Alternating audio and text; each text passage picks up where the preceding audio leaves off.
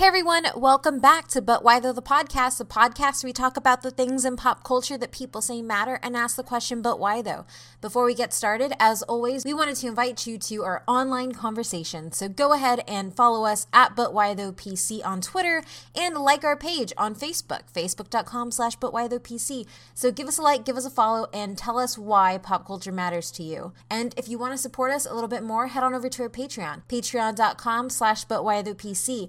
There you can get access to episodes early, exclusive bonus episodes, extra content, and a little bit of merch. So make sure you check that out. And if a subscription is too much for you, which I totally understand, head on over to our TeePublic page where we're selling t-shirts, stickers, books, pretty much a whole bunch of stuff with our names and sayings on it. So check it out, and if you do buy one, take a picture of it and send it to us. And lastly, probably the most influential thing you can do, rate, review, and subscribe to us on iTunes. It is the way that other people can find us, and it's the best way to give us your feedback. Let us know what you think, leave a review, and as always, enjoy the show.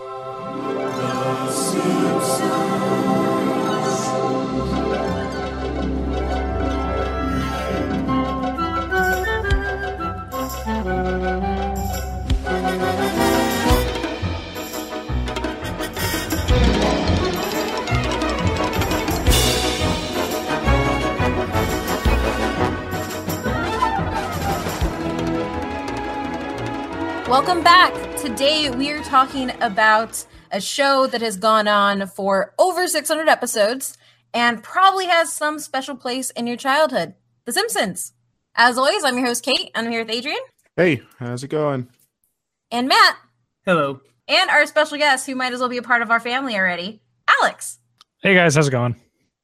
And give the listeners a refresher of where you're from. Yeah, so I have another podcast called What We Talk About When We Talk About, which is another pop culture podcast where we talk about the meta of pop culture, I guess, kind of.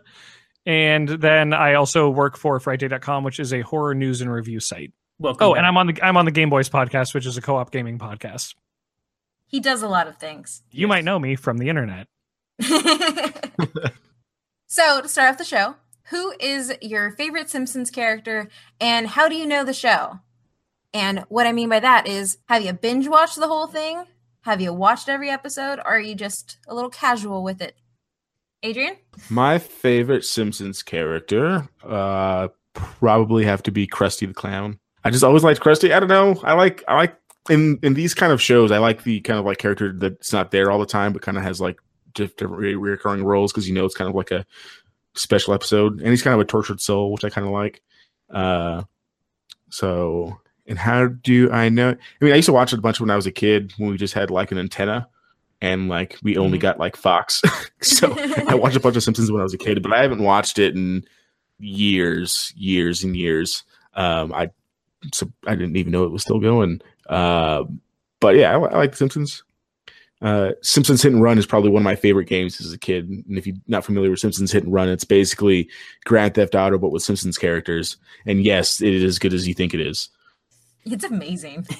Yeah. Matt? So I like the dog and Maggie, I think is the Santa's baby. Little Helper? Yes, Santa's Little Helper and Maggie when they're together. Why? I don't know. Probably because they always end up being, it seems like they're always end up being the smartest of the characters. They seem to always portray the babies in these cartoons as like knowing more than what people realize. And they always seem to go on a crazy adventure, like when she went to Machu Picchu. Machu Picchu? Yep. Not Machu Picchu. Machu Picchu. Machu Picchu. But yes, Machu Picchu. Now you got me messed up.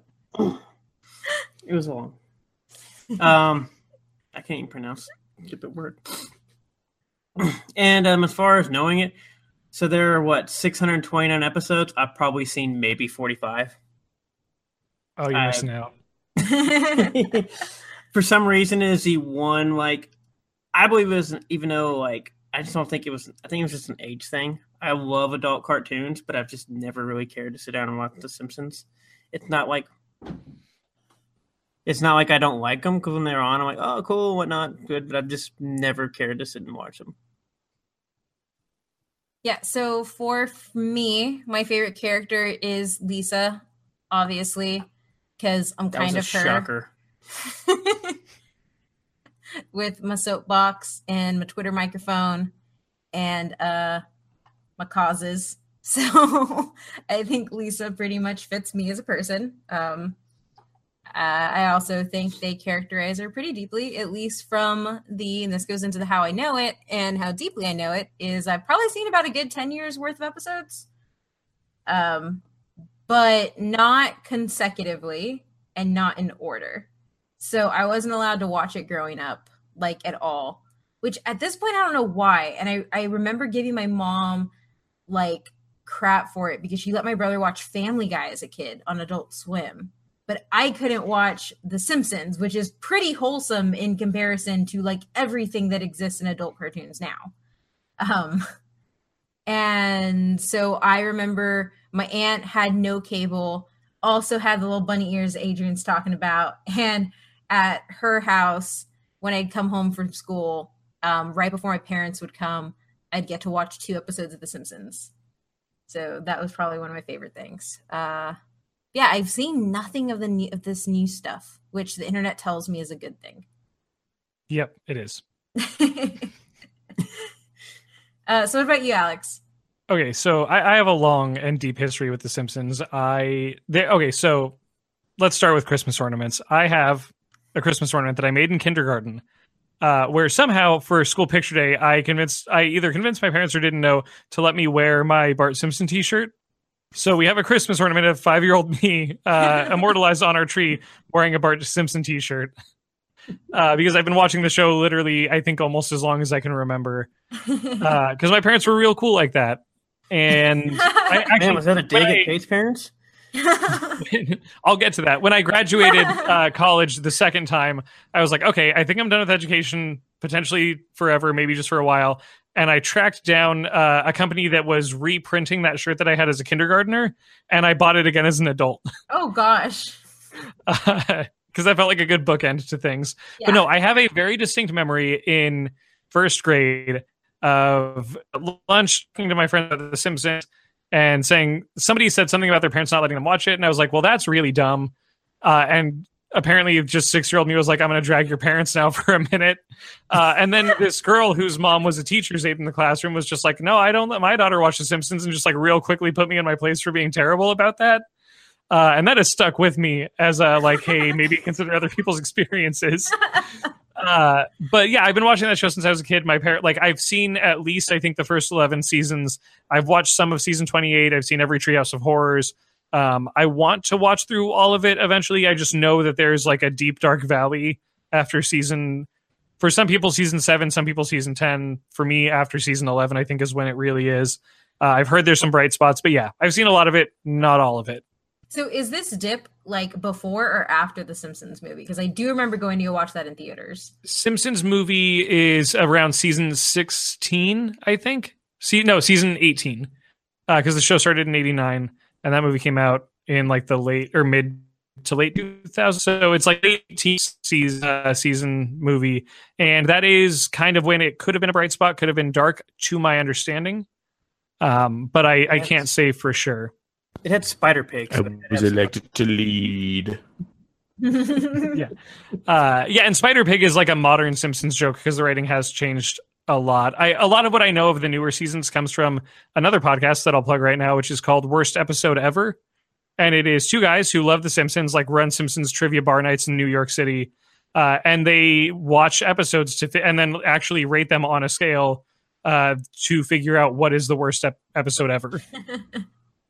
So they look at like originality, humor, continuity with like the characterization of everybody, like all that stuff, and then just kind of figure out like, is this actually the worst episode they've ever made? And they've done over 100 episodes now, and they have all of them ranked. So what is their worst episode as of right now? Oh, let me take a look. I think they just found it actually. Okay, so Simpsons rankings on worst episode ever. Camp Crustier, season 28, episode 15, and it honestly is, I think, the worst episode of The Simpsons that I've ever seen. I have watched that one because that was one of the late seasons that I did watch. Ugh. Yeah, it's rough. I think too, as we start moving into the history and talking about the But Why Those and just how long this show has been on, like I think like one of the questions I'm going to have in my head and totally want you all to like kind of think about until we get to the end, like, should it have been going on for as long as it was? That's a very good question, honestly. So with that, let's move into the history and the synopsis. I'm going to do this small Wikipedia style so we can get straight to the but why those, because with so many years of history, I think that's where we should spend the bulk of our time. So The Simpsons. And to be honest, like if you don't know what The Simpsons are, like where have you been and why are you on the internet? Or how are you on the internet if you don't know like the basis of The Simpsons? If you don't know who The Simpsons are, you probably don't know how to use a smartphone to access our podcasts. That might be a fair assessment. Yeah. So The Simpsons is an American animated sitcom created by Matt Groening for the Vox Broadcasting Company. The series is a satirical depiction of working class life epitomized by the Simpson family, which consists of Homer, Marge, Bart, Lisa, and Maggie. The show is set in a fictional town of Springfield and parodies American culture and society, television, and even the human condition. So since its debut on December 17th, 1989, actually, fun fact, in 1987, there was like about 40 or so episodes on the Tracy Ullman Show, which served as pretty much the first episodes of The Simpsons. And then it evolved to what we have now. I thought you were going to say it was when I was born. What? Oh, yeah. Other fun fact, Matt was born in 87. Yay. Are you as important? Do you know what a computer is? Barely. So as of right now, I don't know if this number is right. At 629 episodes, I'm just going to go ahead and say that it has over 600 episodes of The Simpsons have been broadcast. Its 29th season began in October of 2017, so last year. It is the longest running American sitcom and the longest running animated American program. And in 2009, it surpassed Gunsmoke as the longest running American scripted primetime television series. The Simpsons movie itself is also a feature-length film which released in theaters worldwide in 2007, and it grossed over $527 million. In 2016, the series was renewed for a 29th and 30th season of 22 episodes each, extending the show out until 2019, and we don't really know if that's the end point or when that end point is. The Simpsons pretty much received widespread critical acclaim throughout its first 9 or 10 seasons. That's a little bit debatable depending where you fall, which are generally considered the golden age of The Simpsons. Time named it the 20th century's best television series, and Eric Adams of the AV Club named it television's crowning achievement regardless of format. So that means the best of anything that has ever happened on TV. That's it. But it's not the longest running TV thing. What is? Shark Week. Oh gosh, yeah, Shark Week. By 1 year. Incredible. So in 2000, the Simpson family was awarded a star on the Hollywood Walk of Fame. It has won dozens of awards since it debuted as a series, including 31 Primetime Emmys, 30 Annie Awards, which, as we talked about in one of our last episodes, I believe was our Coraline review, our Coraline Patreon review. The Annie Awards are special animation awards given out specifically to animators. So think like Oscars, but for animation. And a Peabody Award as well. Homer's What is a Peabody Award? Because I know what Mr. Peabody is, and I like that show, but what is an actual Peabody Award? I don't think the two are related. That's what I want to make sure that was correct. I'm going to double check to make sure I'm right. That they're not related, or what it is? What it is. I know that they're not related, Alex. It's an Oscar, but it's just a gold statue of Mr. Peabody. If we have fans out there, please make us that. I'll put it on my shelf. So the Peabody Award is in honor of the most powerful, enlightening, and invigorating stories on television, radio, and online media. It was established in 1941 and is named after George Foster Peabody. Okay. Not the same thing. Well, I didn't think they were the same thing, but I just didn't know, like, because everybody talks about, like, the Annies, I know the Emmys and whatnot. I've heard of the Peabodys before, but I've never been really aware of what exactly they are. I just kind of vaguely knew it was a TV thing. Yeah, same. So on top of that, Homer's catchphrase "dope" has been adopted into the English language. What was that? What was that phrase? Dope. Okay, cool. Just want to double check I heard it. Well, you already have. Oh my god! When you rage in D&D, can you just go dope? I was just about to say that. When you rage. Oh, we need to make that a thing. Come on, Twitter, talk her into it. So long as you keep booping people on the nose. I actually had a lot of fun doing that. Which plug for our D&D campaign that we've been doing on Twitch. Adrian plays one of his friend's characters because she was gone, and he beats 2 things by booping them on the nose. And he finds a staff halfway through the stream and boops it with a staff. That happened. Right on the nose. I saw that video on Twitter fantastic. today. It was very good. Yeah, so you should come watch us do D&D. It's actually really entertaining and fun. When I'm not getting one hit by a boss, because that happened. So, yeah, dope is in English language. While The Simpsons has influenced many other adult-oriented animated sitcoms, despite this, the show is also criticized for a decline since the 90s, and we will be getting into all these little goodies as we move through the show today. So to start things off, the show is pretty much made up of 6 people. There are 6 main cast members who pretty much do the voices for everybody. I don't know if that stays true in these later seasons, though. I know it's at least true through the Simpsons movie, because at the credits of the end movie, they just put up a name and then images of every character they voice. And the first time I saw that, it blew my mind, because I did not realize how many of them cover so many characters.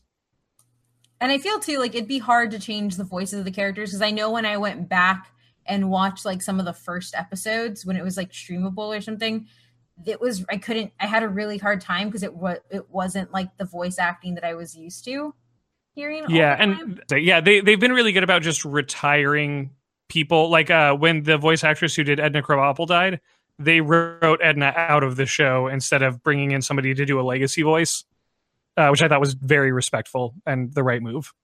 Those 6 main cast members are Dan Castellaneta, Julie Kavnar, Nancy Cartwright, Yeardley Smith, Hank Azaria, who like does a whole bunch of stuff outside of The Simpsons as well. Mm-hmm. And live action stuff too. Yeah, exactly. And honestly, like I figured out who Hank Azaria was by watching stuff he did live action and then made the connection backwards. Yeah. I think all of them, I think at one point or another have done live action. I think Julie and Nancy the least. Because Nancy Cartwright is also, isn't she the woman who did a lot of the voices for 90s Nicktoons? She did, yeah, she did do a number of them. And then the last cast member is Harry Shearer. Yeah, it's a weird one. And he's done a lot of Christopher Guest movies. He's in This Is Spinal Tap, A Mighty Wind, all that stuff. So, as we come into the But Why Those, this first one, and probably the one I spent the most time putting stuff together for because it fascinates me so much, is the amount of math in The Simpsons, or actually the amount of degrees that people who have written The Simpsons have. Yeah. So this is one of those instances where you watch The Simpsons and a lot of people just say it's stupid comedy or it's, there's nothing behind it. And then you realize that the guys writing it have a whole bunch of PhDs. So it also says stuff about academics too. Yeah. Oh, I was going to say basically all these people are very smart and have all these degrees and they end up making a TV show. Yeah. Which is funny because when I was looking up a whole bunch of their profiles, all of it was like, when I abandoned academia. Yeah. There's one of the writers for Futurama, a related Matt Groening show, for a joke in an episode, wrote a new math theorem. That is amazing. Like they had this idea where it's like, oh, how many people would you need? Like, if you had people who were swapping brains around like 2 at a time, how many extra people would you need to be able to revert everything back to normal? Yep. And so he wrote a proven equation to show how many it would be. It's a solid episode. Now I like it even more. I know. Oh, I love that episode. It's fun. Yeah. But yeah, like Matt Groening, I think just loves pulling in nerds and being like, make something funny. So, like, when we actually start going through stuff, so The Simpsons has been called the most mathematically sophisticated television show in the history of primetime broadcasting. The Simpsons. And I don't think a lot of people think about that at all. So first up, Al Jean, who worked on the first series and is now an executive producer, went to Harvard to study mathematics when he was 16 years old. Jeff Westbrook resigned as a senior researcher at Yale University in order to write scripts. Once again, saying how much academia. Yeah, I left academia and I'm much happier now that I've left it. But that's a whole nother story.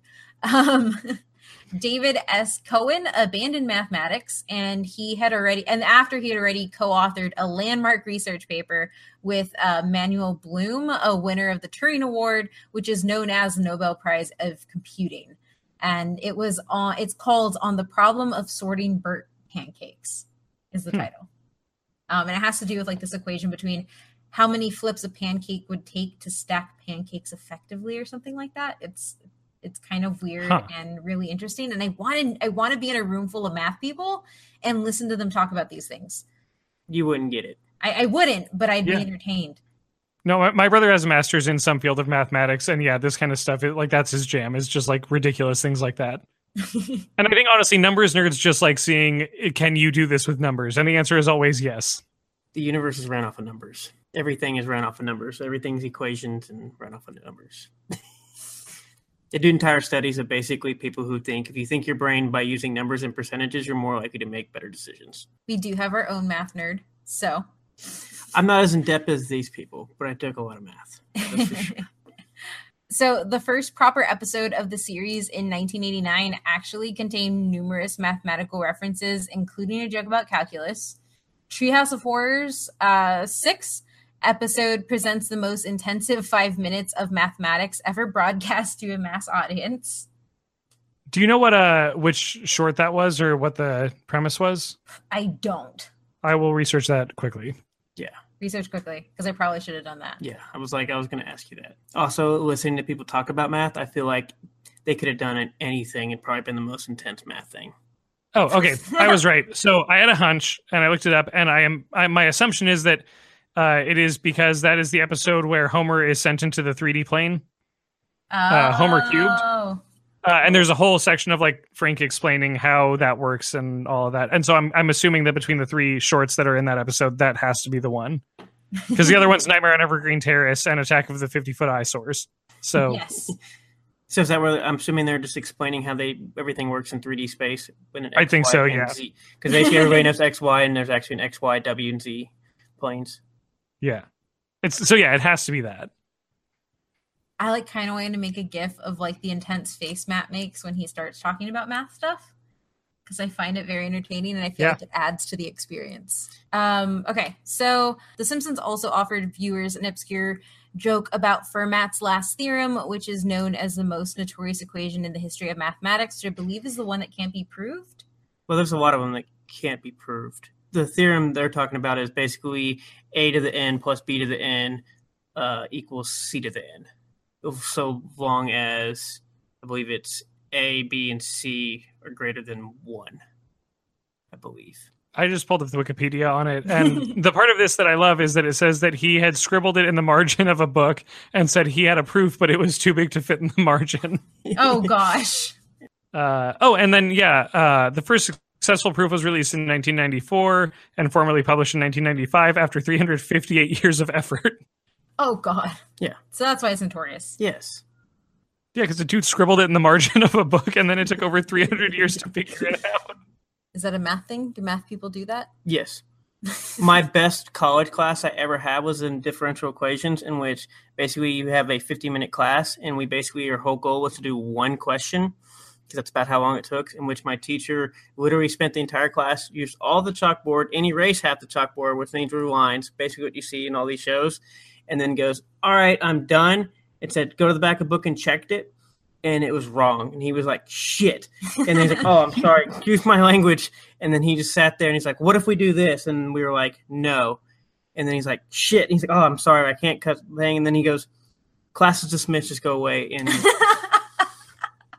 basically, I literally had 3 pages of notes that basically just had to toss in the trash. That's actually really sad. It's also kind of great. It's like the Millennium Problems, where they released, is it 6 or 7 questions or whatever, or like math theorems to prove, and then it's like, yeah, we figured out one of them. Yeah.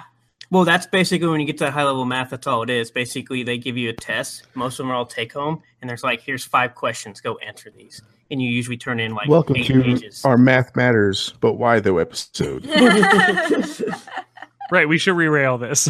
Yeah. This is why I feel like National Treasure might be a thing, because people just like finding stuff for themselves. Yeah. I think it's totally possible. Talking about like the movie? Yes. Yeah. Okay. Also, there is a website dedicated to math in The Simpsons called simpsonsmath.com, and it's actually run by 2 PhDs. And then there is a book out called The Simpsons and Their Mathematical Secrets by Simon Singh. So yeah. It's a smart show, which I don't think a lot of people think of when they hear Eat My Shorts. So the next but why, though, is the fact that other than Fritz the cat, who is an honorable mention, The Simpsons is pretty much the first mainstream and widely publicized and viewed adult cartoon. And it pretty much coins all the tropes, like Matt, you mentioned smart babies, that are used across the adult shows. Yeah. So we're thinking like South Park, which comes in 97, and then you have like Family Guy, Futurama, which Futurama is the same creator. What else is there now? American Dad, Rick and Morty, pretty much all of Adult Swim. Yeah. Yeah. Is South Park really 1997? I thought it was earlier. Yep. No, 1987. Oh, okay. The Santa versus Jesus short was, I think, sooner, but that wasn't ever like an official episode.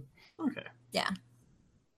Because... I was surprised too. I thought it was like 93. But I knew it wasn't 93. I thought it was like 95 or something like that. Now that one I understand why my parents didn't want me to watch it. Oh, I also watched that one as a child. The weird thing is, like, my parents mostly were like, yeah, you can watch this, but we're going to talk to you about all of this. Like, if there's something bad in here that you shouldn't imitate, we're going to kind of lay that out. So they were nice. Your parents sound really responsible, actually. Yeah. That's what's supposed to happen, actually. Like, I've never heard of someone's parents actually doing that. So, yeah. Shout out to Alex's parents. I will pass that along to them. I'm not even sure they listen to my show.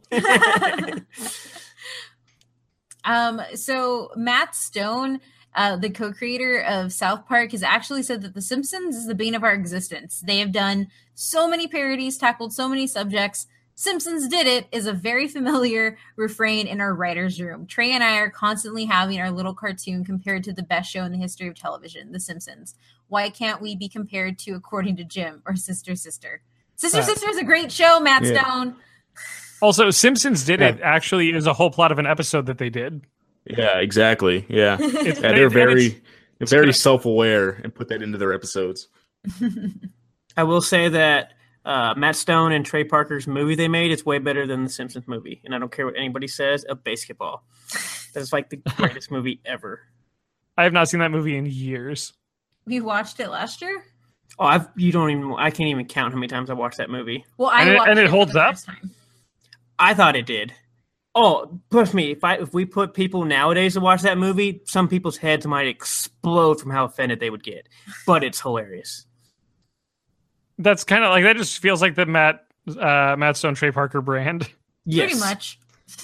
But I think this day and age, it would totally like really be bad.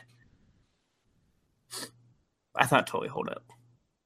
Considering this, the state of sports and how much stuff, even to this day and age, is still changing with money and everything else, I think it pretty holds up pretty well. Oh yeah. which my watch of basketball was enhanced by Matt explaining the economics of sports to me.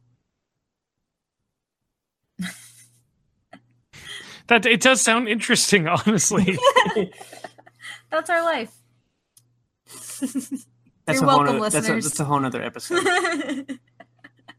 Okay, so this is where we get into adult cartoons by the numbers and just the show as itself as a cartoon. So as a cartoon, it holds some pretty prestigious places, not only above other cartoons, like when it surpassed the Flintstones for longest running primetime animated series in 97, but it's also unseated really long-standing live-action thing. So in 2004, it replaced The Adventures of Ozzie and Harriet as the longest-running sitcom, animated or live-action. In 2009, it surpassed the Ozzie and Harriet again. Their record was 435 episodes, and it's now recognized by the Guinness Book of World Records as the world's longest-running sitcom in terms of episode count. Okay, so they suppressed this at 435 episodes in 2009, correct? Yes. And they've been running since, what, 1989? Yeah. And Ozzie and Harriet, you said, run from 1952 to 1966. So Yes. It took them literally 7 more years to get that many episodes to catch up. Yeah, so like So how many episodes were they producing in the 50s and 60s? A lot. Like when you look at a lot of those old shows, like their seasons are like 30 to like 40 episodes long. But how long are each episode? Like 15 I don't know. minutes? Man, they said young people and they were addicted to TV. They were pumping out like 40 episode seasons. Well, yeah, They but there's also only had 6 less shows on at a options. time. Exactly. So, and that was just what was established as longest running sitcom, which I think it's kind of funny that The Simpsons, as a completely animated and really like satirical animated thing, is compared to like sitcoms as a whole as a genre. Like I would have never thought that The Simpsons was a sitcom.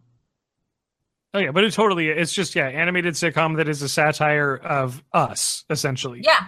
Like of the American people. Yep.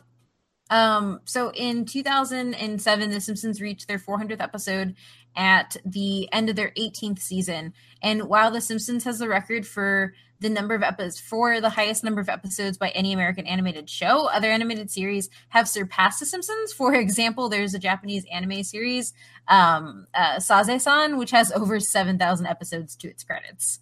How? It's anime. That stuff never ends. That's true. It's a lot of filler. Yes. And in 2017, the 29th season, they finally surpassed Gunsmoke as the longest scripted series, which I think like The Simpsons are like the perfect way to show that like animation can be more than just animation. Because I think a lot of the time we leave animation out when we take things into consideration for like awards or just classifications, because like the fact that it is classified as a scripted series and a sitcom while also being a cartoon are things that other ones aren't. And at this point, I think they're kind of forced to recognize that The Simpsons are these things so that they can give it its credit for outlasting all these other ones. Well, I think it's also interesting when you bring that up that basically we've been referring to it as an animated show versus like a cartoon. Yeah. Like So- even in the language, it seems like. Yeah. So like is there a difference between an animated show and a cartoon? I don't know. I just know that Technically speaking, I don't think so. Yeah, I was like, I didn't think there was, but it seems like when you talk to somebody, if you're referencing one of these shows, you usually say animated show versus like cartoon. Usually it's Scooby-Doo or something. Yeah. Because I mean, I think feel like- too. Oh. No, I was gonna say I think too, like one of the things that it may have to do is like the fact that like cartoon has like childish connotation. So you would assume that a cartoon is for a younger viewer. Like technically Rick and Morty is a cartoon, but you wouldn't call it a cartoon because you might not want kids watching Rick and Morty. So you call it a animated series, which gives it like a higher level type thing. Yeah, I think it's this. I think there's 3 separate things going on. So there's cartoons, which are for kids. There's adult cartoons, which are for adults, and that's stuff like Rick and Morty. And then there's The Simpsons, which is an animated series, which is kind of in the middle, where it doesn't fully lean into we're for adults, so we can get away with saying and showing whatever. Like it still has certain restraints on it that other like that South Park doesn't really give itself because it doesn't want to give itself. And I think it's a Sims, like by being an animated show, I think that's really just we're allowed to air on prime time. Yeah. Yeah, because I mean, I think Fox, like when they do all these, they literally had like animation domination like themes. Yeah. Oh yeah. That's how they like promote it. Yeah. Because now I think at this point, like somebody has at least one animated series that they probably watch, like a comedic animated series, like regularly, or at least one that they have like as something like in their memory of growing up. And The Simpsons started that. So what? It's just still fascinating that out of all of them, I can think off the top of my head, this is one that I like do not watch, and it's like the first one that started everything. So beyond that, when it comes, like the other really big but why though is humor in popular culture, and like popular culture as like a whole, as in The Simpsons have been a critique and a mirror for popular culture, but have also solidly made popular culture itself and become a giant part of it. So the show's humor turns on cultural references that cover a wide spectrum of society. So like they use references from movies, music, science, history, literature, mathematics, and they refer to all of it, and they don't really treat one better than the other with the exception of how they show these satirized like American characters interacting with them. The animators also regularly add jokes and sight gags to the background via like text and signs, newspaper, billboards, pretty much everywhere, so that when you go back and watch The Simpsons, the humor is really layered. And whereas you have the joke happening in the foreground, there's probably an entirely another joke happening in the background that you'll catch when you watch, a second or third time. So Kristen Thompson, who is an academic, argues that The Simpsons uses a flurry of cultural references, intentionally inconsistent characterization, and considerable self-reflexivity about television conventions and the status of the program as a television show. So like they maneuver themselves through what the regular confines of a television show is, and kind of I don't make a caricature of it. And that's how they navigate that space of cultural references, which is just to say it's a giant parody. Yeah, I get that. Super meta. Probably explains why I like the show as much as I do. So the other really important thing is that there is a giant cultural importance and pop culture importance around this script. And what I mean by that is that it's actually entered everybody's popular vernacular, everybody's like speech patterns, the way we refer to things. It's a lot of it can be done through The Simpsons, whether we're conscious of it or not, because we've been exposed to it for so long. So it's been said that like The Simpsons has apparently taken over from like Shakespeare or the Bible as our culture's like greatest source of idioms. And idioms themselves are like catchphrases, textual allusions, things that you use to refer to things. And the most famous catchphrase, the don't, like I said earlier, is in the Oxford English Dictionary. It's without the apostrophe, but it is in the Oxford English Dictionary. And the voice actor who does that actually said that he borrowed this from one of the actors in Laurel and Hardy comedies, who pronounced it in a more like elongated way. And that's kind of how we got it. So other words are cromulent and embiggen, which have appeared in dictionary.com's 21st century lexicon. And they are used in scientific journals. And embiggen is used in scientific journals and the Miss Marvel comic, which I did not know came from The Simpsons. That's fantastic. Honestly, I think cromulent I like it because it became a word. And did those come from the same scene? I don't remember. I don't remember at all. I think they did. I'm pretty sure they're from the same episode at least. I just noticed that somebody says something and someone's like, why do you have to say it like that? They're like, yeah, I don't know why people get mad about it. It's a perfectly cromulent word. And it's like, I hate this. I hate this so much, but I love it.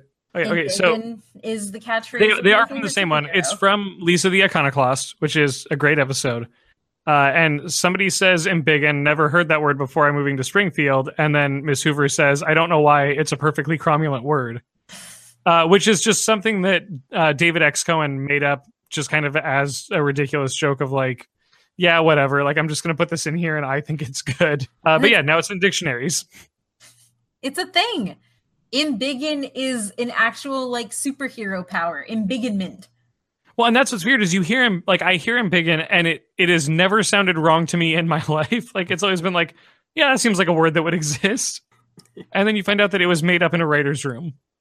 And it's in scientific journals now. It's because nerd recognized nerd. I don't know. Like that has to be it. So also the phrase "I for one welcome our new insect overlords," which is said by Kent Brockman in Deep Space Homer, is now a common phrase, which I hadn't thought about until I saw this because I have personally used that a lot. Yeah. Or replace insect with like another word. I've seen that used a lot. It is like one of the things that if you listen to our show, you do definitely know that like when it's relevant, we talk about memes and stuff, and that is definitely one of them that pops up routinely in the Twitter sphere many years after it came out. That specific catchphrase is also used in the New Scientist magazine, which is also surprising. And then this is probably my favorite thing because I say it a whole bunch, but the dismissive term meh is believed to have been popularized by the show and was added into the dictionary in 2008. Yeah. And honestly, it's a word that I think I probably heard it before The Simpsons, but The Simpsons is when I adopted it into my vocabulary. And I think Lisa says it, and I don't remember why, but she says meh, and then someone asks her a follow-up. She's like, I said meh. Yeah. And it's like, it's a weirdly expressive word. I just looked it up, and apparently it is also an adjective. What? Which feels wrong, according to whatever the top dictionary search result was. It? Like, describing a football play as having been meh. Yeah. I would use it. Yeah. Yeah, I use it as an adjective way more than I ever would use it as like a dismissive term, I think. Yeah, that's what I was going to say. I do that too. I'm pretty sure like Suicide Squad was meh. You're being kind.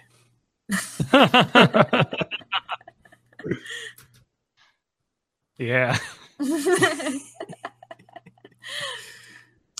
So other words are yoink and craptacular, which also have been used. I haven't heard craptacular as much, but I use yoink a whole bunch. Also, on top of that, the Oxford Dictionary of Modern Quotations includes several quotations from the show as well, as cheese-eating surrender monkeys, and Homer's line, "Kids, you tried your best and you failed miserably. The lesson is never try." You tell me that all the time. That is definitely like a plaque we should have in our house. And then as well as kids are the best, Apu. You teach them to hate things you hate, and they practically raise themselves with the internet and all. Yeah, Homer's like just one walking just quotation machine of like things that I believe that are not like completely like pessimistic, but like I think the average person feels that way. Like when he tells Bart, and Bart's like, "This is the worst day of my life." He's like, "This is the worst day of your life so far." Like, that's such a real thing. Like, so do y'all have any favorite sayings that you can credit to The Simpsons, like off the top of your head? Look out, radioactive man, although I don't use that one very often. Oh, you know what? Going off of Adrian's, there is in the episode Marge Be Not Proud, Bart watches a commercial for a video game called Bone Storm, and the end of the commercial says, "Tell your parents, buy me Bone Storm or go to hell." And so Bart runs into the kitchen and shouts, "Buy me Bone Storm or go to hell." And Homer says something to the effect of, he's like, "Bart," and you think he's going to reprimand him, and he just says, "There's a word," or like, "We say please in this house," or something like that. And that's always stuck with me. Oh, and the other one, and this is also because my roommate that I used to live with who loved The Simpsons would say this, is anytime you knock something over or break something or do something bad, just saying, "It was like that when I got here." Yep. And it's never got us out of anything that we've done. But yeah, we have spilled things, broken things, and then just said that and hoped that people it's like done that many times. I feel like that's been my motto, like walking around my new office, because there's so many things and all of it you have to do yourself. And like they have like this fancy coffee maker, like an espresso machine. And I didn't break it, but I didn't know how to use it. So it was like that when you got there. It was like that when I got there. Oh, I think like ultimately my favorite would just have to be, oh my God, it was just in my head and it just left my head. My final one would be Everything's Coming Up Millhouse. That's what I was going to say. That's what it was. Everything's Coming Up Millhouse. Which I know isn't originally a Simpsons reference. It's a reference to a song from a musical, from Everything's Coming Up Roses. But something about that whole moment of Millhouse's mom making him wear flood pants and then just like, my ankles are wet, but my cuffs are bone dry. He's the nerdiest, weirdest kid, and I love him so much. Do you have any, I Matt? remember my other favorite one, which I think is like too kind of real for the world we live in. But when Homer's like, he's like drinking like on his way to work, and he's like, you don't like your job, you don't strike, you go in every day and do it really half-assed. That's the American way. And I just think that's like a very like too real. Yeah. For our that would be probably current administration. Yeah. I'm pretty sure that there is also a whole bunch that we like say every day and don't even think about, and it's probably a Simpsons reference. Yeah, it's embedded very deep in culture at this point, and sometimes it's hard to identify what even came from The Simpsons. Pretty much. So the other thing that we had to talk about, like we always talk about whenever there is a giant pop culture phenomenon, there are some controversies around it. So one of the big ones that I found out was actually when The Simpsons did episodes like Bart visiting Australia, and I think there's another one where Lisa visits another country. Those countries actually got really, really mad. There's one day where they go to somewhere in South America, and it's pretty much depicted as just like constant crime. I think so. Not quite on the level of the Puerto Rico parade in Seinfeld, but not really much better either. Yeah. I think it's like Homer gets almost immediately kidnapped, and then Bart finds a kids' TV show that's basically just like a woman in tassels. It's in Brazil. They're in yeah, Rio. that's what it that's was. What yeah. it is. Yeah. And that country was not happy with that episode, and I get it. Not a good look. Yeah, and then Australia was also mad at them, which I've never thought of Australians being mad at anybody. But when Bart goes down under, they were mad at them. Yep. And then a lot of people are really like the whole like responsible parents of America in the 90s were really mad that Bart was a role model for kids, or that they imposed this idea of Bart being a role model because Bart was the destructive, stupid, do whatever he wanted kid. Yes. And people didn't want that to be the type of kid that their kids were. So was he actually portrayed as a role model? Because I never actually thought that or know that. He wasn't. And the creators of the show had a lot to say about that. I think Matt Groening said if you don't want your kid to turn out like Bart, don't parent like Homer, which was kind of like don't let your kid go unchecked and just watch whatever they want and never talk to them, which is, I mean, I grew up watching The Simpsons and my parents talked to me about media. And if anything, The Simpsons taught me about storytelling and comedy and all of the history and math and all of those things. And then one of the showrunners said something to the effect of expecting everybody who's ever on a TV screen to be a role model is wrong. Like, that's not how this works. And yeah, I think honestly, like a lot of that was around people not wanting to have to actually parent in the age of, primetime TV. Yeah. And I think too, I think a lot of that goes that idea of Bart as a bad role model also goes into how, the Bushes really hated The Simpsons too. Yeah. They really saw The Simpsons as the breakdown of the American family and this terrible thing. But personally, I actually think that The Simpsons has, and I'll pull in one of the but why those that I have lower down, but I actually think family matters a great deal in The Simpsons. The letter The letter from Marge to Barbara Bush after the comments that the Bushes made on The Simpsons was I think really good, and kind of put them in their place about that, and about, you know, trashing the show and saying that we need more families like the Waltons and less like the Simpsons. Yeah. And yeah, definitely like a warranted, like, hey, no, we do our best. And honestly, they're a better reflection of average American family life in the 90s than most TV shows at the time. Yeah, no, they entirely are. And like one of the reasons I definitely think that is because ultimately the reason Homer is in a dead end job is because of his daughter. Yeah, Maggie Makes Three. And it's a beautiful episode. One of the most touching episodes ever, which if you haven't seen it, it's the one where Homer like just wants to have a job at it's a bowling alley. At a bowling alley. Yeah, because they're finally out of debt, and he realizes that he can budget so that they can live comfortably as they are living now, working at a bowling alley.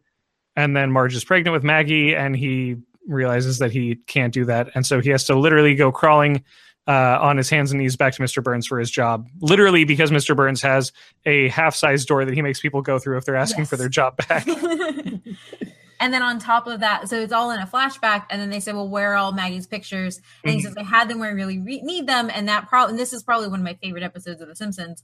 It cuts to the sign that Burns had put up in front of Homer's desk, which is, remember, you're stuck here forever. And then it's all the pictures are positioned on the plaque to where it only says, do it for her.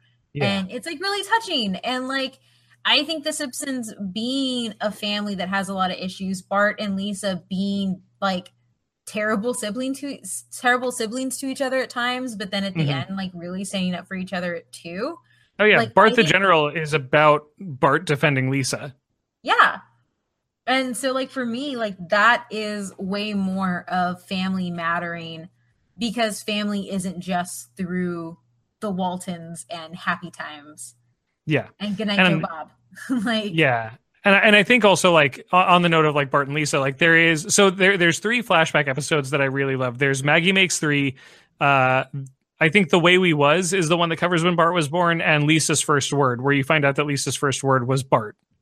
Yeah. And it goes through like all of their relationships and how they are the way they are and how they're so close. And I think also Bart, like, in the idea of like, well, Bart shouldn't be a role model. I think Bart was also an incredibly relatable character for a lot of kids, and probably in ways that parents didn't want to admit, because Bart isn't book smart. Like the whole episode, Bart Gets an F, where you see him like having this emotional breakdown because he realizes that he's not smart and that he's going to have to repeat 4th grade. And it's like, that episode hits hard on like fears around not being intelligent, and honestly was probably really useful for a lot of kids to see that lived out on TV.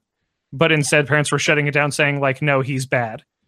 And then those kids being like, well, but I'm not smart, so am I bad? And like, it's just really bad mixed messaging to try to shut that down.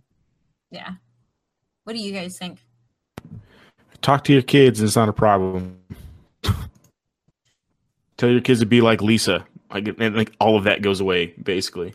I've actually seen all 3 of those episodes out of the like massive 40 that I've seen. And what do you think? Oh, I mean, I just never thought of Bart as a role model, honestly. I never thought that they portrayed it. It never seemed like anywhere in the show they portrayed him as a role model. Yeah, and I think the family stuff is still super important. I mean, like the whole Simpsons movie that they came out with that like was in movie theaters was all about family. Like it's what the plot was. It was them coming together as a family despite the stupid stuff that Homer did. Yeah. Yeah. So moving on, the other big controversy is that it's declined over the past 10 years for the most part. Yep. And then most recently, and the reason I'm bringing this up is because there is actually a movie called The Problem with Apu. And it's actually not the kind of movie that I expected. I thought it was just going to say, these are bad stereotypes. I thought that's all the discussion was going to be. But what it actually does is like from like the South Asian American perspective kind of unpacks this and says like stereotypes themselves aren't bad, because like we recognize that The Simpsons is a parody, and like Flanders and Nelson and Burns and like all of these people are caricatures and stereotypes of things. But what The Problem with Apu does is it like says we can still like these things, but we can also understand that like when this is the only stereotype that's available, then it becomes a problem. And so like this kind of uses The Simpsons as like this touchstone that everybody has seen.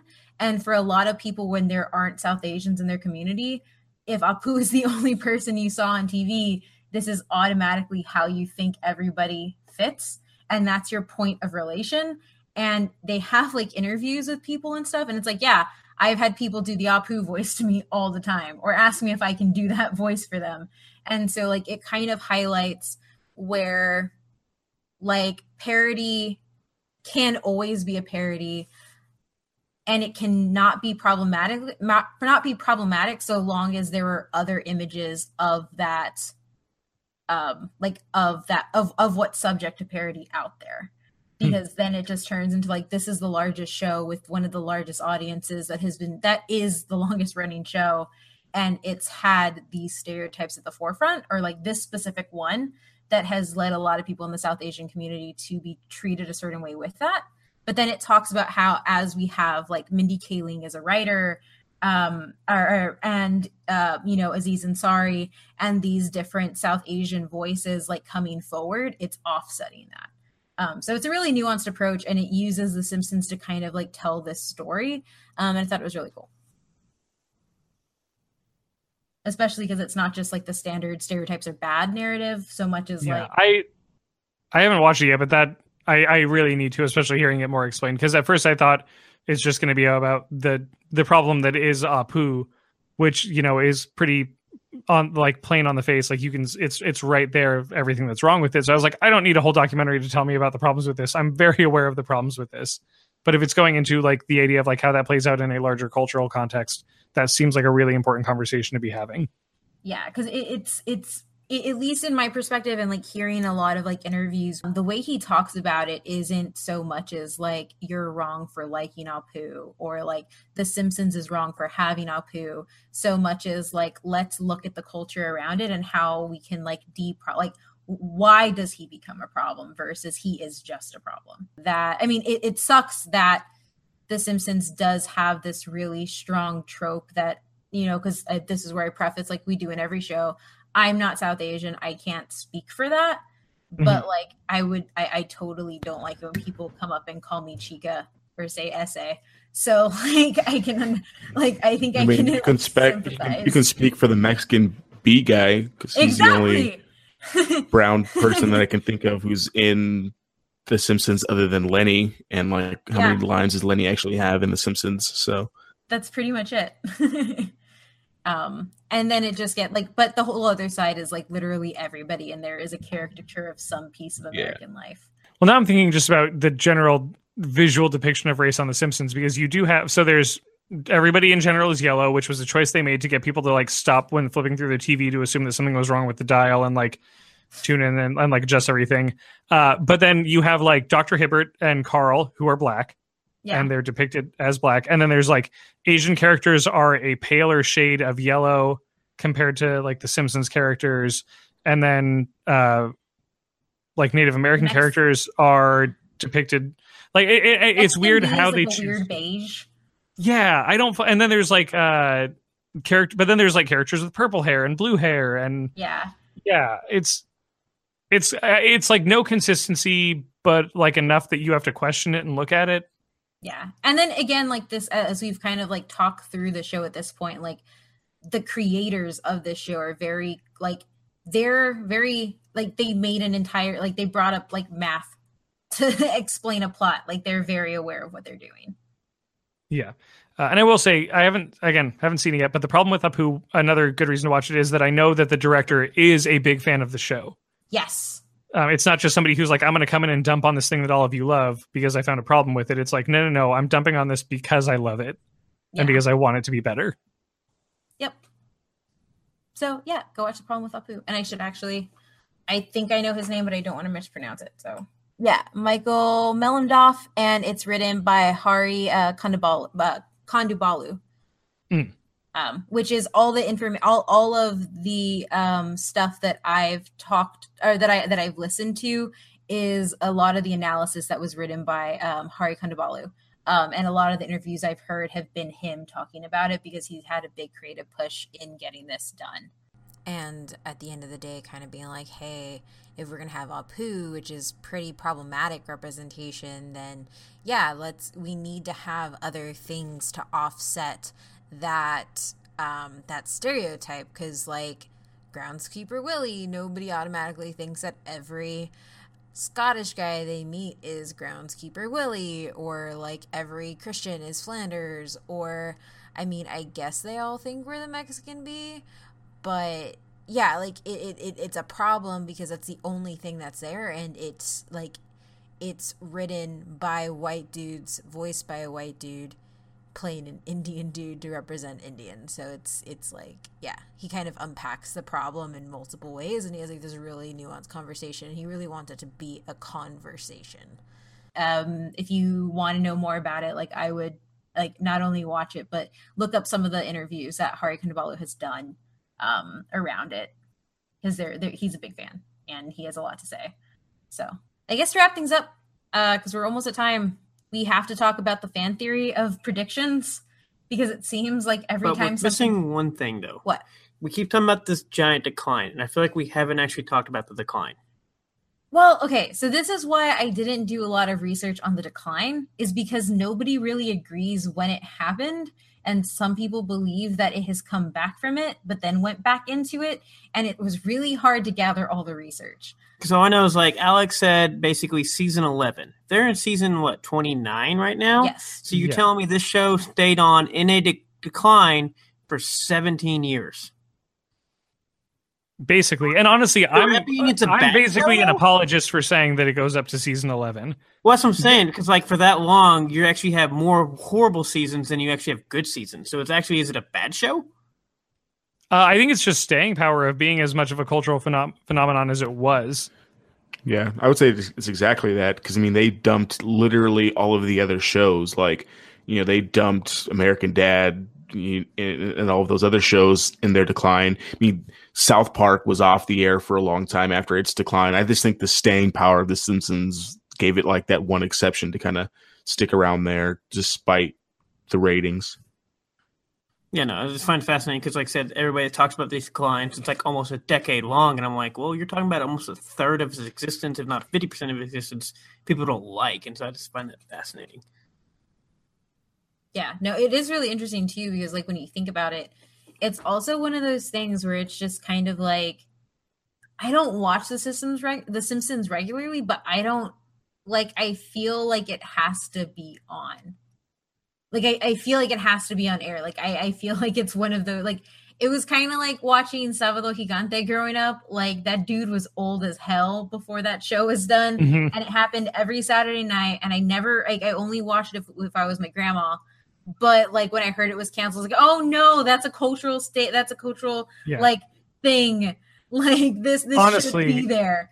I think when The Simpsons ends, my prediction would be that the finale is going to pull in like borderline Super Bowl numbers in terms of getting people to tune in, because I think it's going to be so many people just in complete disbelief that this thing is gone. So do you think you'll pass, I believe it's MASH is the highest, or is it I think it could definitely pass up MASH for the biggest finale, just because they're running 30 years strong. People remember it from their childhood, from their teenage years, from their college years. Even if you haven't been watching it, there's so much nostalgia around it that when you hear its ending, it's going to be, you might first think, wait, it's still on, but then think, I have to see how this ends. Like literally, like Alex, there is only an extremely small section of your life where The Simpsons isn't on the air. Oh, actually, literally none of my life. I am older than The Simpsons. It has been on. Yeah, I am 6 months older than The Simpsons, I think. Yeah. And so it is never not existed with me, and when it ends, I will have to watch it. Like I don't have an option. Yeah. Yeah, no, I just find it fascinating because I'm like, I can withstand some bad seasons, but after about a decade, I don't know if I could have made it that long. Well, I think part of it could also, granted, I haven't watched a lot of the decline years, but I think part of it could also be people being overly harsh, / when you are being compared to something as brilliant as seasons 1 through 7 or 1 through 11 or wherever you cut it off, it is really hard to be that good for that long. Right. So yeah, when you're comparing anything that comes out to these just absolute golden episodes with incredibly tight scripting, solid animation, amazing voice acting, like yeah, it's going to get rough, and your dedicated fans are going to be really, really harsh with it.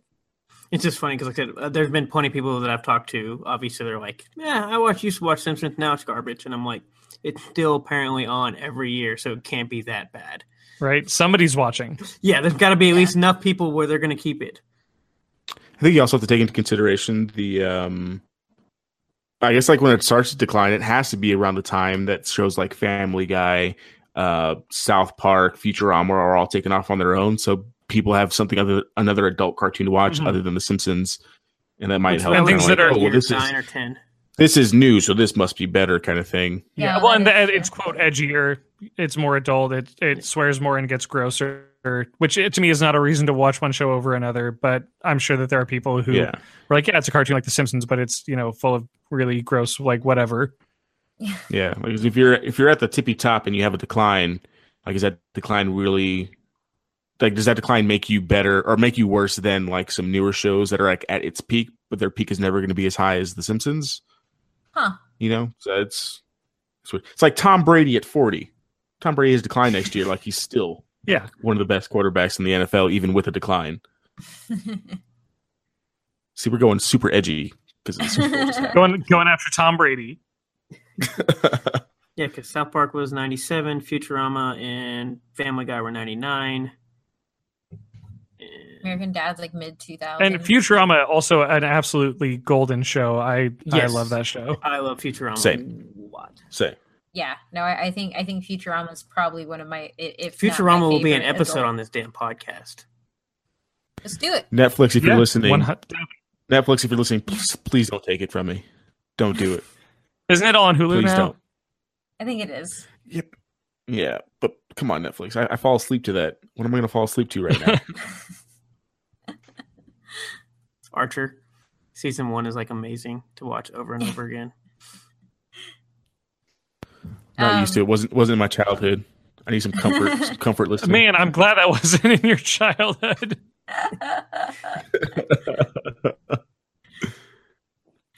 Okay, so the final thing to end it on a super happy note, or at least like a super memeable note. I had to take a page out of like how Adrian makes sure to work in all like the big memes from things, because I think this is like probably one of the biggest reasons why The Simpsons ends up on your feeds is because of their predictions. So I have a couple here. And a lot, and all the ones that I picked, which were like the top ones, they're actually really explainable. So the Higgs boson prediction, where Homer like does the math equation on the board for the Higgs boson particle or the God particle, and Really? what? Really? I know I squeaked it. Why are you still playing It's with the damn by my squeaky foot. toy? Okay. You're worse than the dog. Yeah. So that is the Higgs equation or the It was like 2 numbers off or something like that. But it makes sense because these are like mathematics PhDs. One was from Harvard. Like these guys like know their stuff. So of course it was in there and it was already being worked on at the time that it's in the show. The other one is the Nobel Prize win by MIT professor Bengt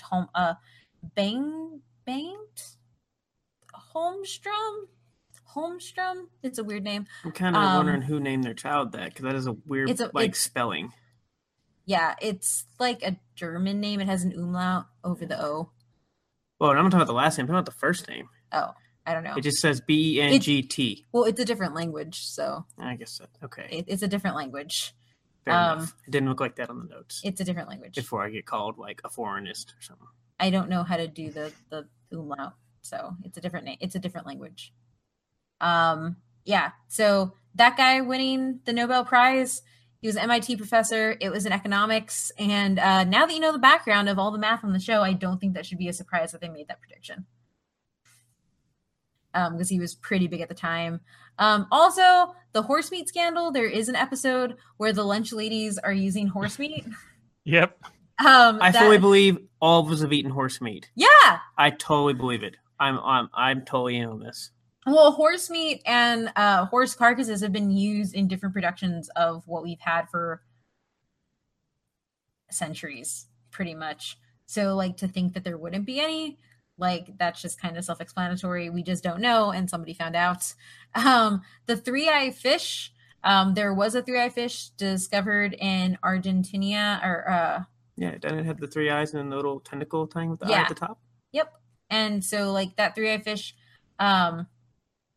it's an Argentine fish, and pretty much like, they found Argentina where there was a whole bunch of radioactive stuff.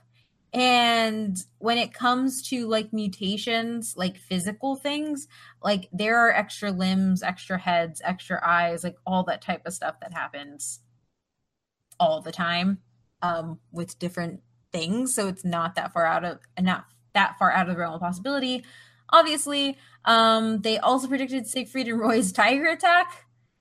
They play with the damn tiger. I don't know what you expected. That seems like a low-hanging prediction. Exactly. Tiger went tiger. So like, I'm just kind of like, a lot of these that people are in awe of, I'm just kind of like, they were already there. Including the Donald Trump presidential, like being the president.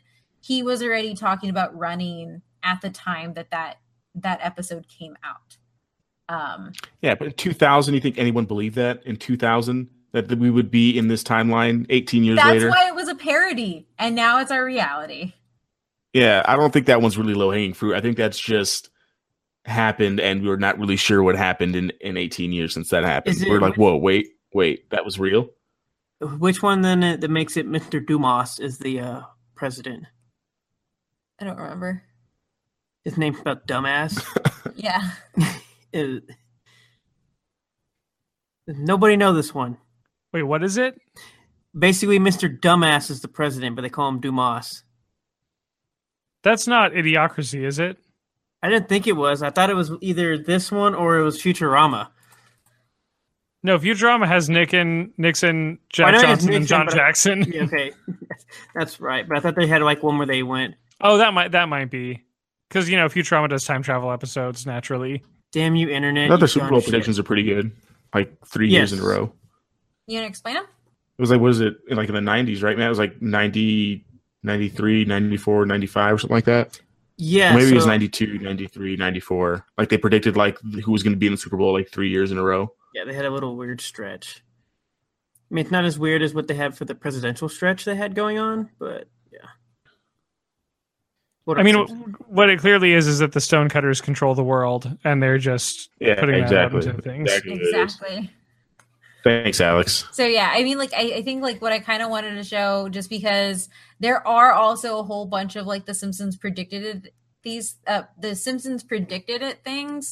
that are stuff that people just made on their own, because like the Simpsons isn't a really hard art style to follow. So I mean, I don't think that they have like some fortune teller doing this. Yeah. Like when you actually for the last 15 years, after every Super Bowl that the Patriots are in, it's always like Simpsons have some explaining to do, and they post like the meme of like Belichick being angry, and like the score is what the score is. It's so overused. It happens without fail whenever they're in the Super Bowl. Yeah, I'm looking at actually a few days ago, I saw this come up. The New York Times published an article titled "The Simpsons has predicted a lot. Most of it can be explained."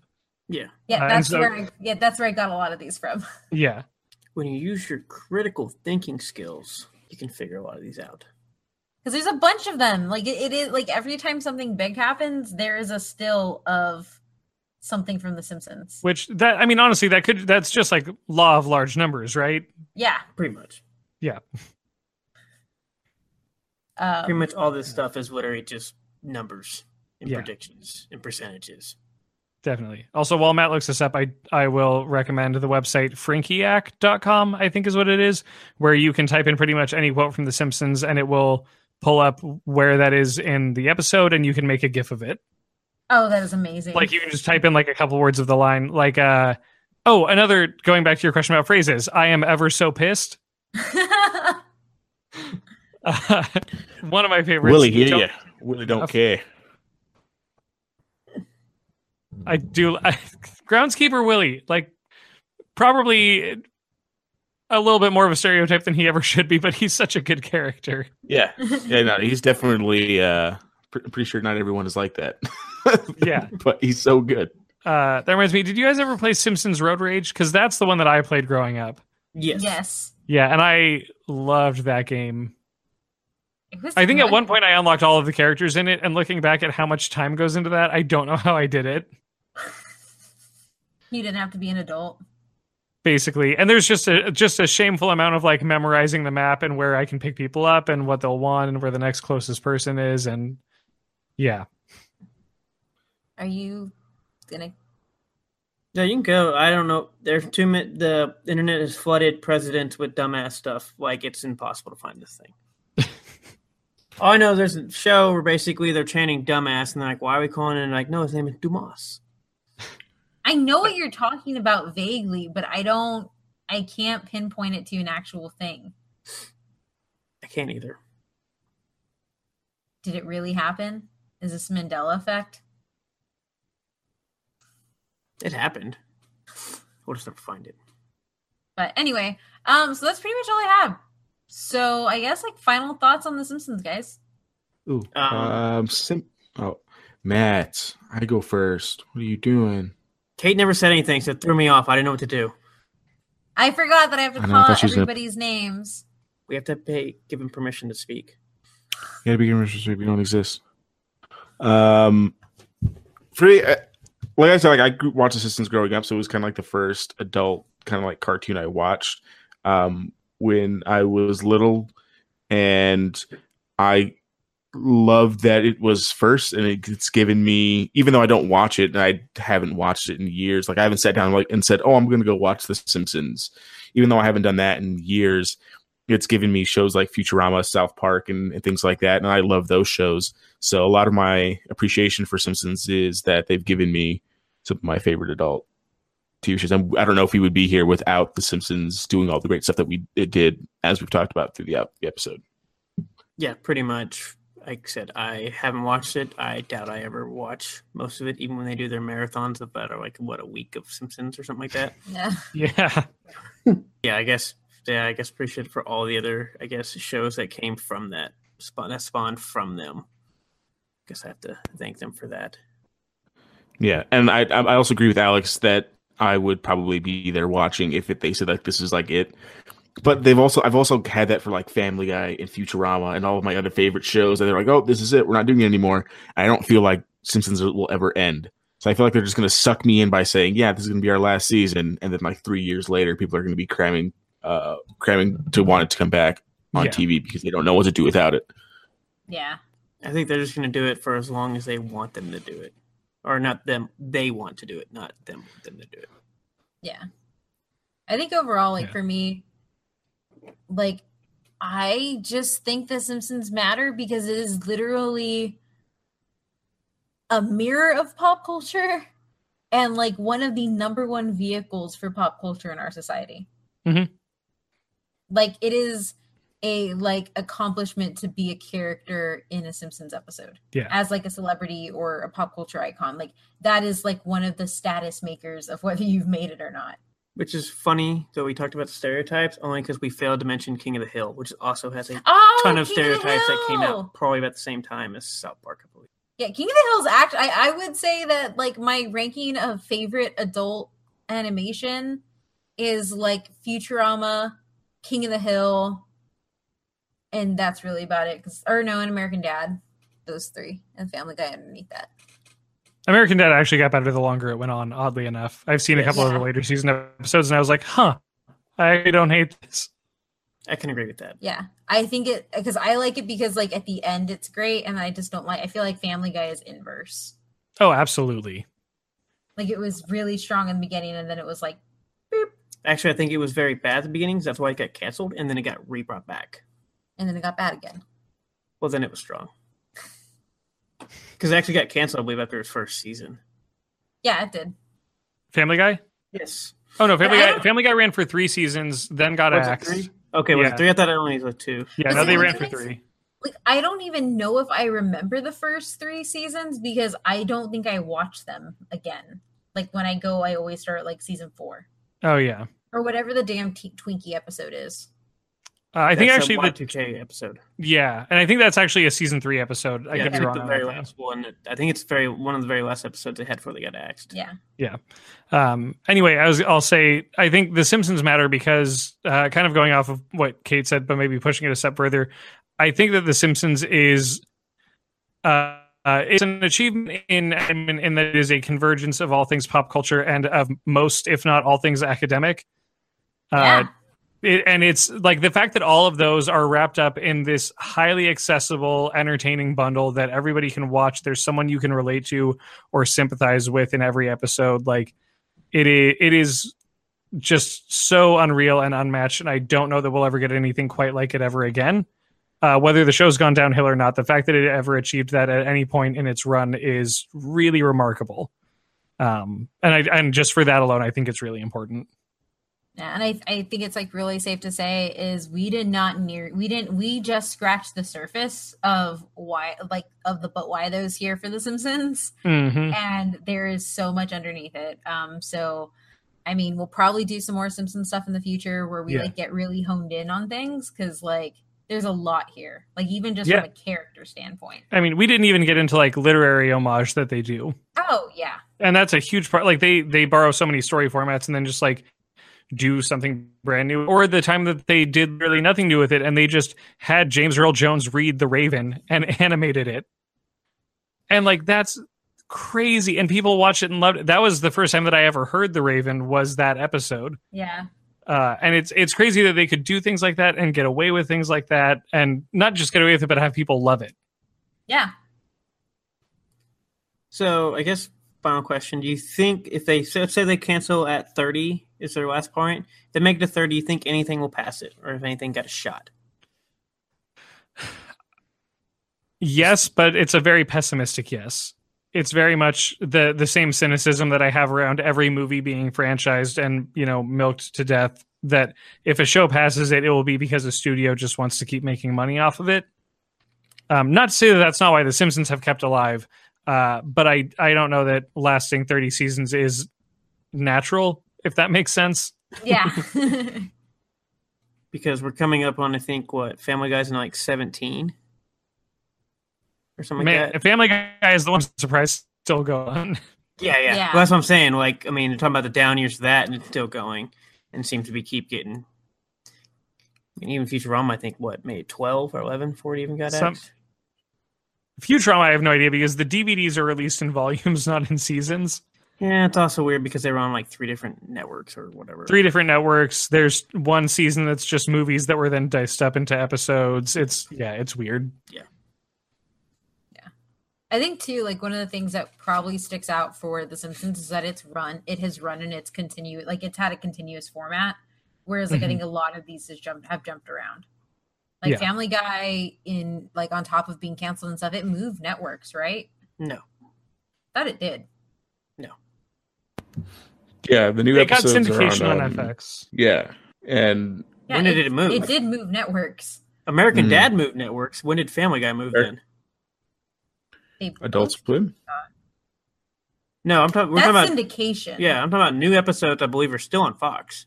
American Dad switched from new episodes onto TBS. And that was like 3 or 4 years ago. Yeah. That's what I was. I thought we were talking about American Dad. Yeah. No, American Dad switched. The Family Guy episodes still come up. Yeah, Family Guy episodes still come up on Hulu as like Fox. I'm pretty sure. Yeah. Yeah, it's like I'm pretty sure Family Guy, as far as I know, is still Fox. Okay. I could be wrong, but no, I don't have to watch. I have to watch it when it comes out on Netflix. But as far as I know, not for long. It's getting taken off too. Well, we're gonna need 35 freaking streaming services. So that's another episode. By cable. That's another episode. Streaming services matter, but why though? They do not matter anymore. They've been milked to death. By you know why? Fox right here and Disney. And NBC. And CBS. But yes. And CBS. CBS is assholes. Fuck you, CBS. CBS is the worst or the smartest. No, I fucking hate CBS. Okay, so they're not the smartest. I'd watch all of Star Trek illegally. Okay, so let's wrap this up. I thought we already did. Well, we haven't signed off or anything. Oh, yeah. We're just going off. Hey, we should probably do that. Oh yeah. And then we can all go to Denny's after. Yes. I'm closed right now, Alex. I will not be going to Denny's. I'm down. No. Okay. So yeah. Thank you so much for coming on the show again, Alex. You are a part of our family here. Very happy to be here. And I expect the listeners to hear more from you on some special comic book episodes pre-Infinity War. Definitely looking forward to that. And of course, my horror backup whenever I convince these two to do another horror episode. Do more horror episodes, guys. That's fine. I mean, I'll put my cardboard cutout right here. You guys can go to town. If you're a $10 Patreon subscriber, you could make us watch a horror movie. Oh, don't tempt me. Except for the Human Centipede, which I need $150. That is actually on that Patreon tier, which says explicitly no Human Centipede. Unless you're paying me $150. That seems like a reasonable line to draw.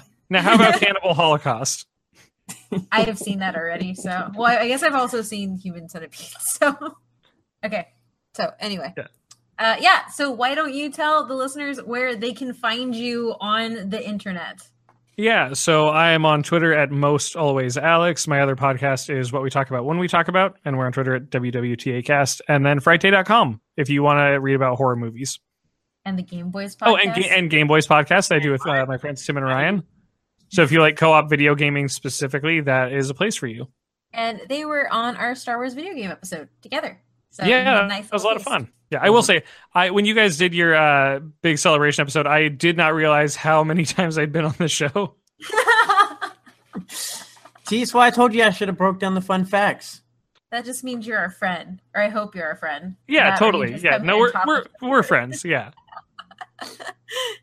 Okay. Anyway, as always, you can find the podcast at But Why Though PC on Twitter. I'm gonna stop plugging the Instagram because I haven't updated it. Or you can send me some stuff and make me update it. I don't know. Or you can voluntarily run our Instagram. Oh yeah. Anybody want to run our Instagram? Please. So you can find us at But Why Though PC and on Facebook, facebook.com/ButWhyThoughPC. And if you want to support us a little bit more, head on over to patreon.com/ButWhyThoughPC. It is much appreciated, and all of it goes to making this show better. And you can find me at OhMyMythRandier on Twitter and Instagram, where I post pictures of my dog. That one is updated. Adrian? Yeah, you can find me on Twitter at SuperReese93, SUPERRUIZ 93, and hopefully weekly when we do our Dungeons and Dragons stream, usually in the evenings at Twitch. What is our thing for Twitch? Twitch.tv/ButWhyThoughPC. Twitch.tv/ButWhyThoughPC. I should know this. I run the stream from my computer. Yeah. You want to give them a little taste of how you kill things? I just boop them right on the nose whenever I get to play the female monk in our party. Matt? You can find me on the Twitter at thatm18dattm18. So, Alex, you've been on the show enough. I hope you know what's coming. Yeah. How to end this? Yep. Okay, I'm going to throw out two options because I don't know which one you'll be able to find. Either the classic track "Do the Bartman" or "Jazzman Testify" as sung by by Yeardley Smith. Okay. I think that's good. That's a good choice. Where's Bart? If I can find them both, I'll put one at the beginning and one at the end. Perfect. Okay.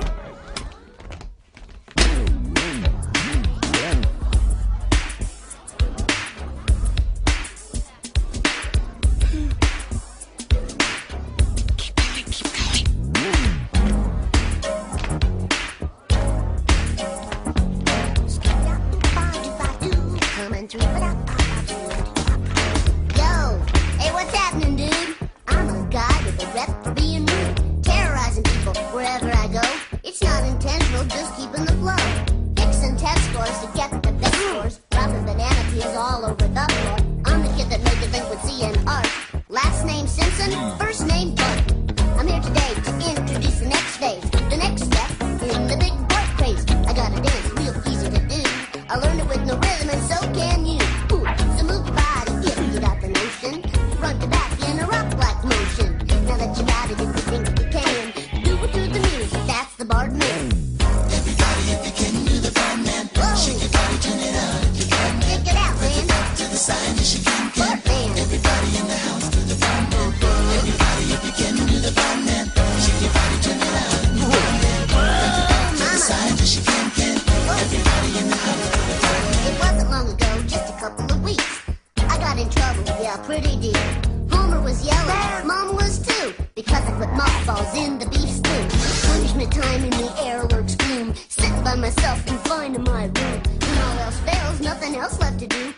on the music so I can feel the groove. Whoa, I'm feeling the groove now, baby.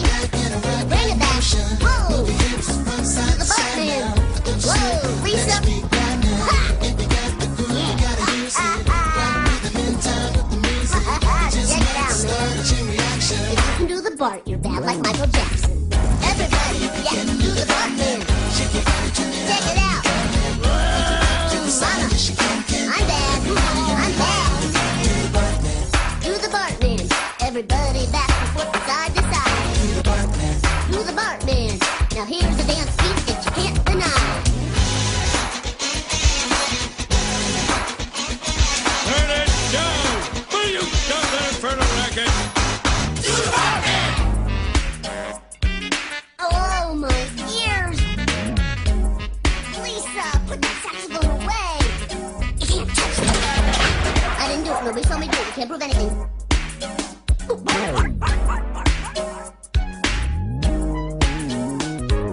Now I'm in the house, feeling good to be home, till Lisa starts blowing that damn saxophone. And if it was mine, you know they'd take it away.